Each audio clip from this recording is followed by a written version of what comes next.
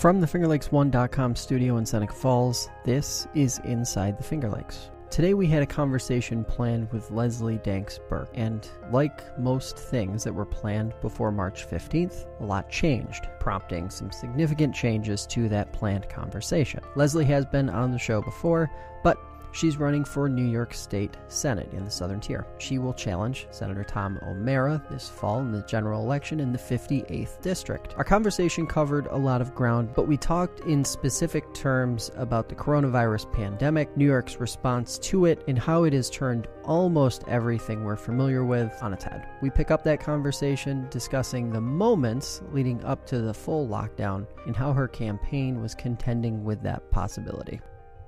It was an extraordinary experience because the shelter-in-place orders came out right at the time that the petitioning process was starting to get underway. And the way it works in New York State is you have to get a certain number of petition signatures to have a political campaign name appear on the ballot in November. And that process happens in the spring, and then in November, the ballots come out.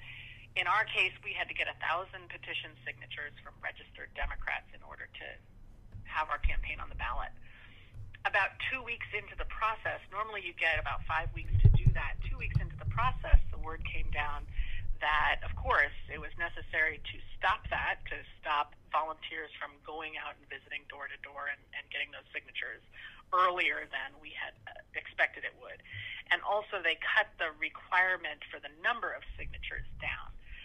But that was a real flurry of activity right there in the first week in March to all of a sudden put out a call to all of our 200 volunteers who were working very diligently all through the district to get these signatures and say, okay, team, get them in as fast as you can because we need to turn them into the state by the end of the week. We were enormously gratified in our campaign that as soon as we put that call out to all of our volunteers, the pages just came flooding back. And people were so generous in making sure they got their signatures to us as fast as they could. We ended up with almost 8 times as many signatures as we needed. They just poured in. And so then we spent a few days, my campaign team and I, proofreading those and double-checking them against the database. You have to make sure you're turning in accurate signatures, and then overnighted those to Albany to make the deadline. So that's what the lead-up to shutdown, as you put it, looked like for our particular campaign. It was just a real flurry of activity with volunteers all over the place, real fast, putting on gloves, carrying around hand sanitizer, standing 6 feet away from people and getting those last signatures. That's really, really fascinating. When you look at what happens now, how do you continue campaigning given the circumstances? It is very different to all of a sudden be in a position where you're trying to reach voters but can't go visit with people personally. It sure does make campaigning different. It also is particularly challenging in a region like ours where internet access is paltry, to say the least, for a lot of people. And so, we're seeing that in so many different contexts. We're seeing it in the campaign, but also in the healthcare context, in the education context. Children are trying to get online to be able to do their schoolwork. People are trying to use telemedicine to meet with their doctors for, whatever smaller issues might be treatable over a computer line rather than going into hospitals that could be very crowded or full of germs. And those sorts of opportunities are a lot harder for people to take advantage of when the internet is as poor as it is in some parts of our region. So we're certainly seeing that on the campaign front, that it is harder to reach people. We're making every single effort that we can to overcome that, and we're very proud of how many achievements we have had. We were one of the first campaigns to move an event online. We did that actually before the shelter-in-place orders came down because we kind of saw what was coming and also recognized that there were some public health recommendations out there that people should start social distancing even before the regulations came in from the state. So we moved our event online. It turned out to be a really successful opportunity for people to join through Facebook Live and participate from the comfort of their homes who might not have participated in our event in person. That was 3 weeks ago. I think that people are less excited about it now that we've all been in our houses for 2.5, 3 weeks. But we sure are seeing as much engagement as we could possibly have imagined, given the curveball we've all been thrown.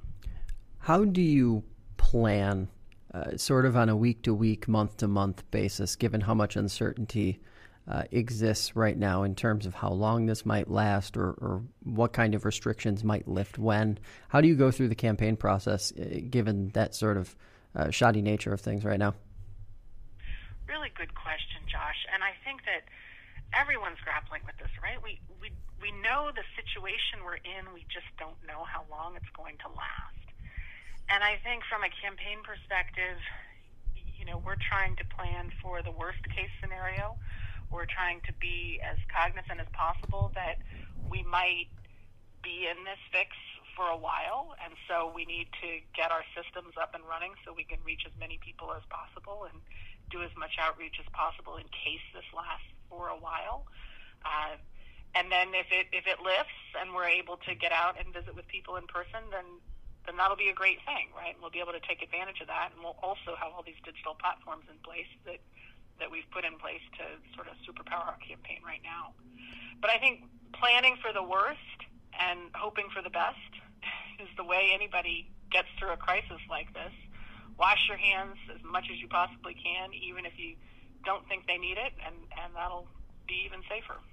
Are you worried at all about turnout, either sort of looking forward at the primaries and the special elections that are now going to be happening throughout the state in June, or even come general election time when there's probably still going to be some uncertainty connected to this issue and how comfortable people are getting in groups of frankly probably any size? I am very worried about turnout, and our democracy is very important to maintain even in a pandemic.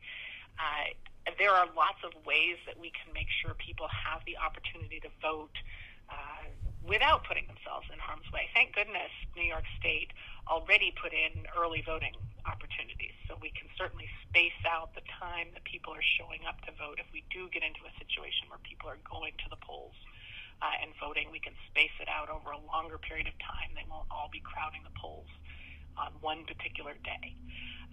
There's also opportunities for, obviously moving things online, doing things by mail.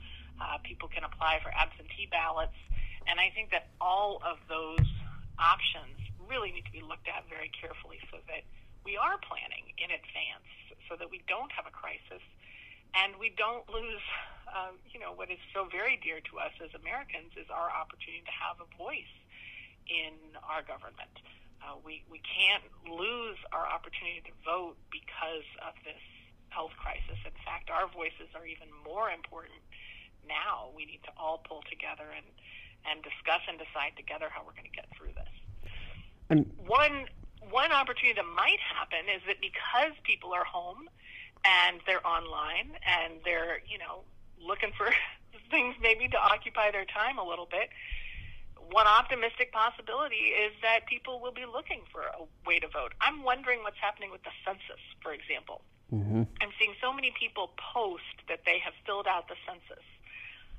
Maybe people are going through their mail and checking off things on their to-do list that they otherwise would have been too busy to do if they were going about their normal routine.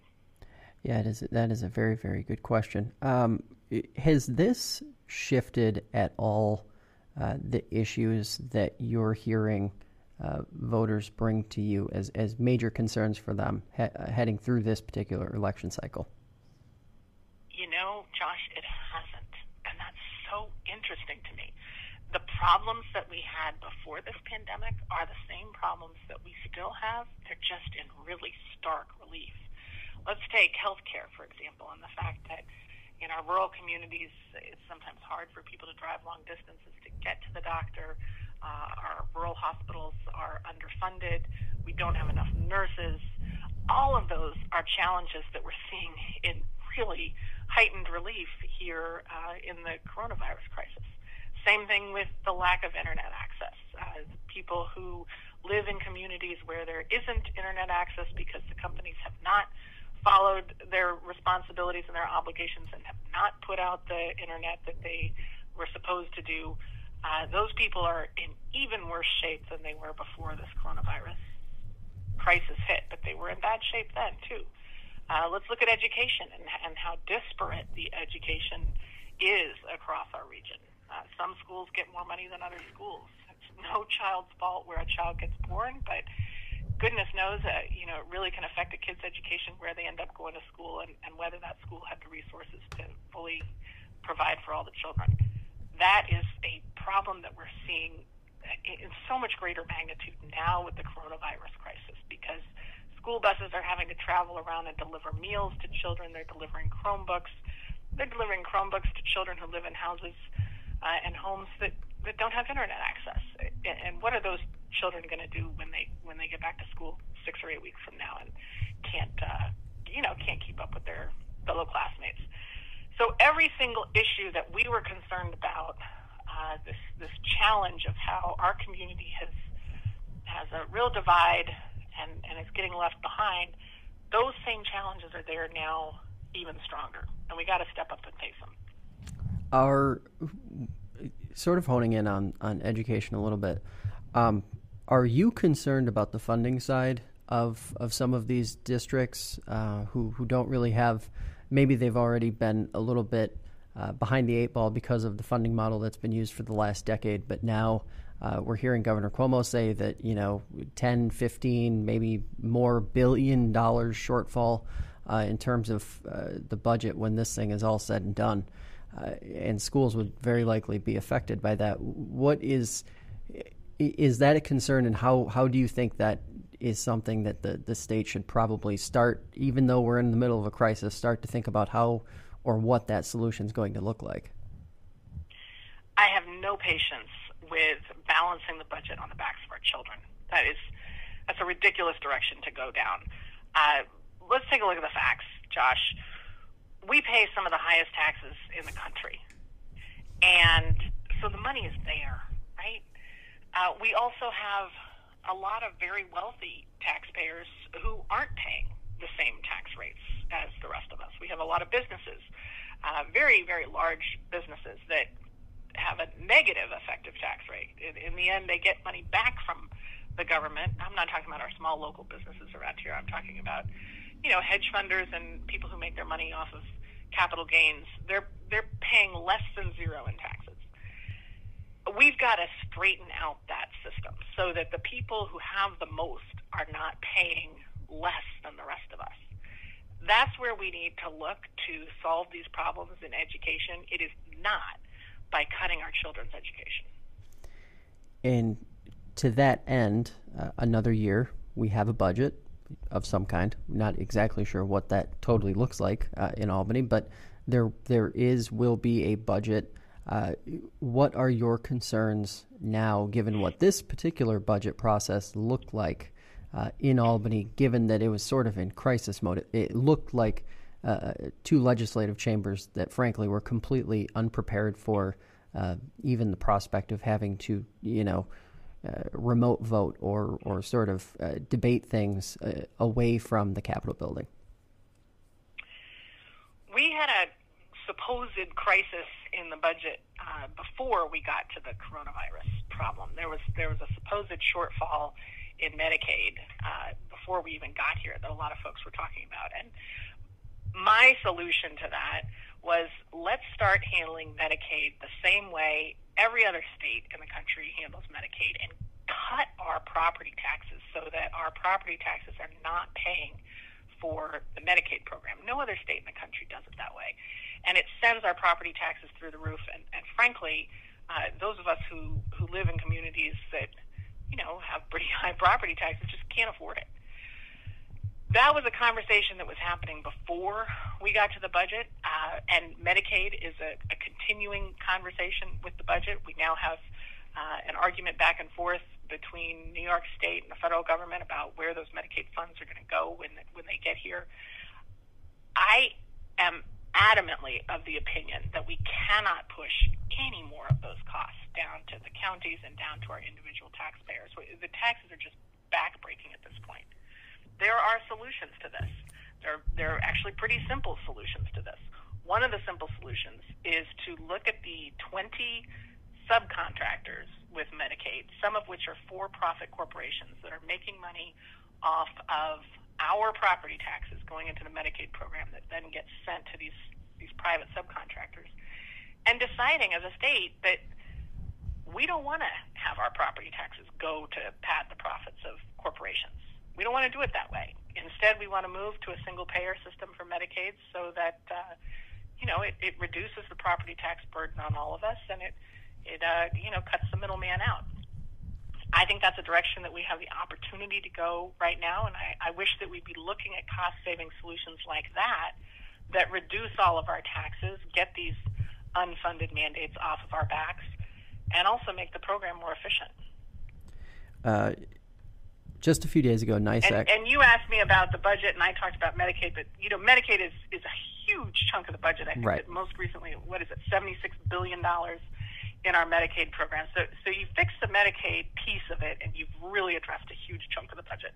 And like you said, there were concerns about how New York State was going to fix the Medicaid problem, and a lot of counties, including NYSEC, voiced their own concerns. And now with the pandemic on top of that, NYSEC just a couple days ago said that they were concerned, frankly, for some counties having to deal with being on the brink of bankruptcy when this thing is all said and done. Are you worried about that, especially being in the southern tier where things have probably not improved as much as some folks in Albany like to suggest that they have over the last 5 to 10 years? Absolutely. Well, Elmira was just identified by USA Today as one of only 2 cities in the entire country that hasn't come out of recession since 2008. There's only 2 cities in the whole country, and Elmira is one of those.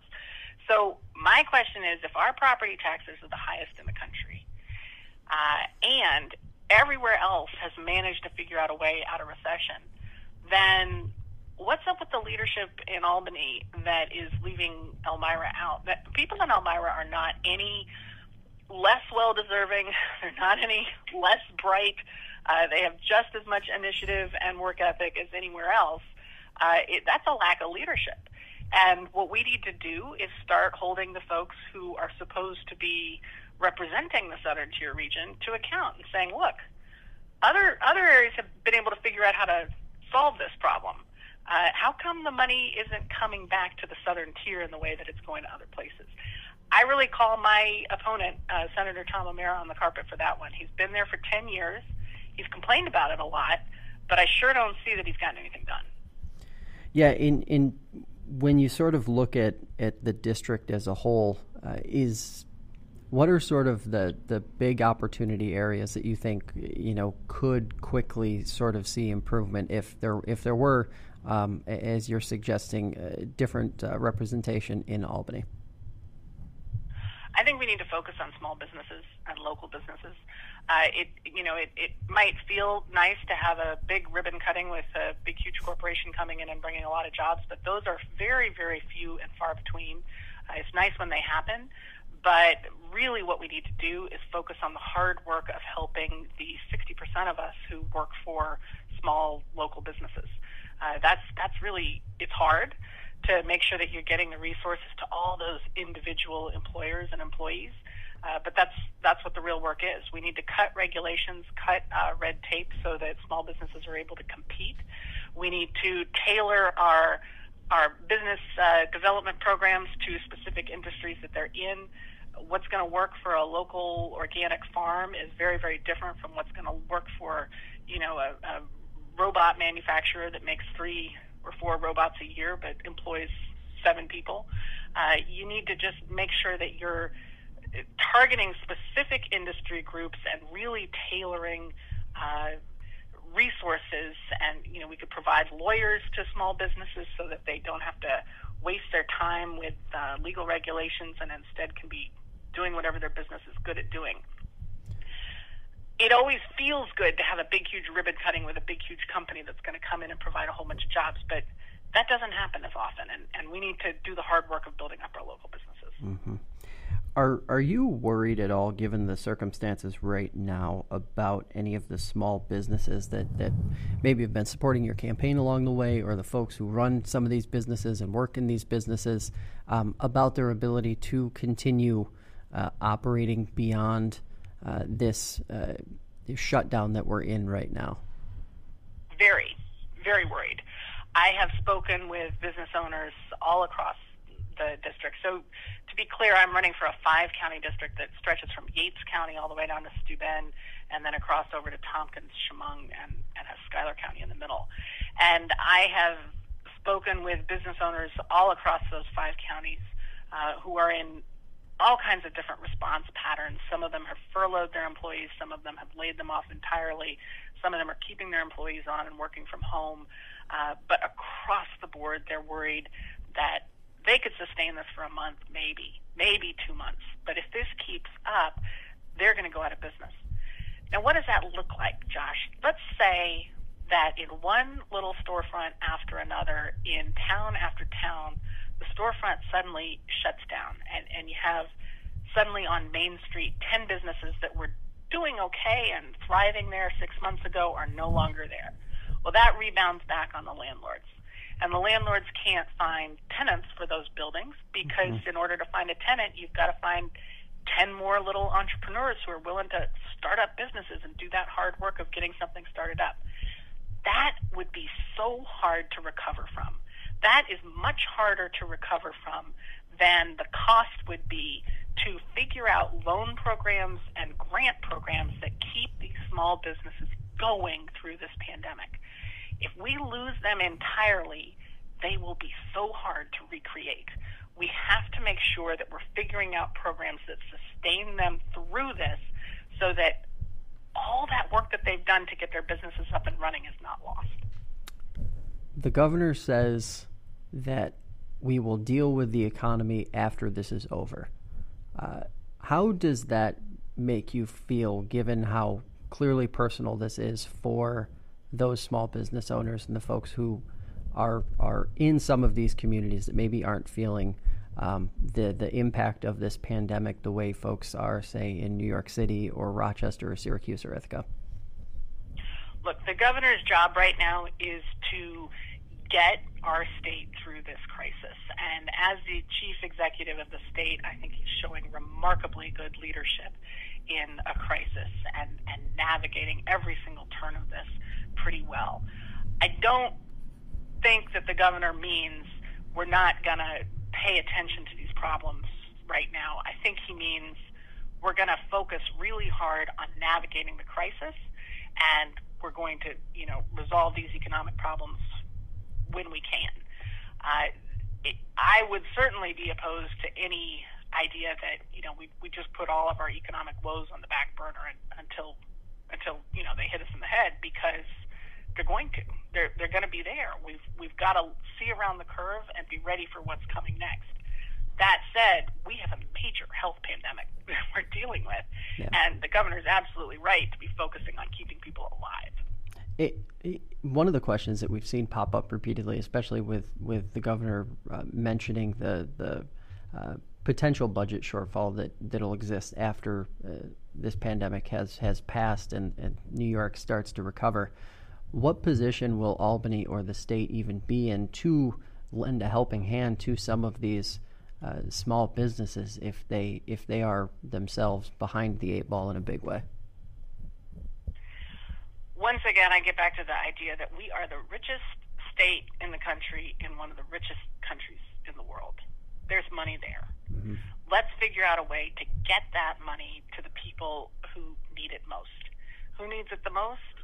The people who are doing most of the working and living and producing around here, which are the local businesses and the people who work for them. Mm-hmm. Those are the real engine of any rural economy. It might be different in a big city, I don't know, but here in our 5 counties where we have small cities and rural communities, What we need to focus on is getting funds directly to the local businesses and their employees, making sure that everyone has the health care that they need. I'm very much in favor of a single-payer system. Anyone who comes through this coronavirus crisis and doesn't understand the need for a single-payer system, I'm going to really question what they're reading. But we need to get to a system so that our local businesses are not charged with providing health care for most of us, and they're able to make an income going forward that allows people to live. To that end, it seems that this pandemic has pretty much exposed every part of the healthcare system. Obviously, the actual cost of going to get medical services is one thing, but it also seems like we have missed the ball in terms of being able to have the proper infrastructure in place in the healthcare space. As an example, 3,000 ICU beds in a state of 19.4 million people to the average person. That math just seems really, really bad. Is this a wake-up call for New York State to start investing in sort of the fundamentals again, not just as a single-payer or that type of healthcare system, but also the physical parts of our healthcare system and our infrastructure too? Yeah, it's absolutely a wake-up call. When we talk about infrastructure, we're not just talking about the physical plant of hospitals, which obviously needs an investment in, and as you mentioned, hospital beds. We're also talking about the resources inside those hospitals. Now that healthcare in America is so commodified and it is so driven by corporate profits, hospitals don't keep huge reserves of medicines and small devices that they might need on their shelves. They buy them as they need them. Well, we're seeing a real challenge with that approach now. The fact that hospitals have not been able to afford to keep that sort of supply on hand is really catching up with us now. So we need to look at the infrastructure piece from a physical plant perspective and also from a pipeline perspective, right? From getting the supply chain directly to hospitals so that they have the resources they need to serve patients. And in my view, when hospitals and healthcare became a commodified industry where people are making money off of sick people, companies make more money the more people are sick. That's backwards. We should switch to a system where we're incentivizing health and where we're keeping our supply chain fulfilled so that we can prepare for a crisis like this. And my last question for you, as you move forward, what types of events or sort of virtual events are you putting on to connect with the folks in the district down there? Thanks, Josh. We are loving the various opportunities that there are to connect with people. I have to say, we are really in challenging times. But one of the assets is that I get to see face-to-face people that I might have only just talked with on the phone or might not have come in contact with because we simply never met up with each other at a meeting. We're doing a lot of conversations by Zoom. We're doing Google Meetup, Google Hangout. My children use FaceTime all the time. They're trying to convince me that that's the best way to communicate, although it only works for people with iPhone or iDevice, not for folks on Android. But using all of those tools at our disposal, as long as you can get to a place where there's actually service, it really allows an opportunity for connection that we just weren't really utilizing a few weeks ago. So I'm seeing a real asset there. I hope that we keep this going even when it's not the only way we communicate anymore, because it does open up the opportunity to reach people who, maybe wouldn't have come out to an event or maybe wouldn't have gotten on the phone with me, but are interested in having a face-to-face over the computer. Thanks for listening or watching. Inside the FLX is a production of FingerLakes1.com digital media. It's presented by FL1 News and hosted by me, Josh Durso. New episodes are released on demand each week on FingerLakes1.com or the FingerLakes1.com app.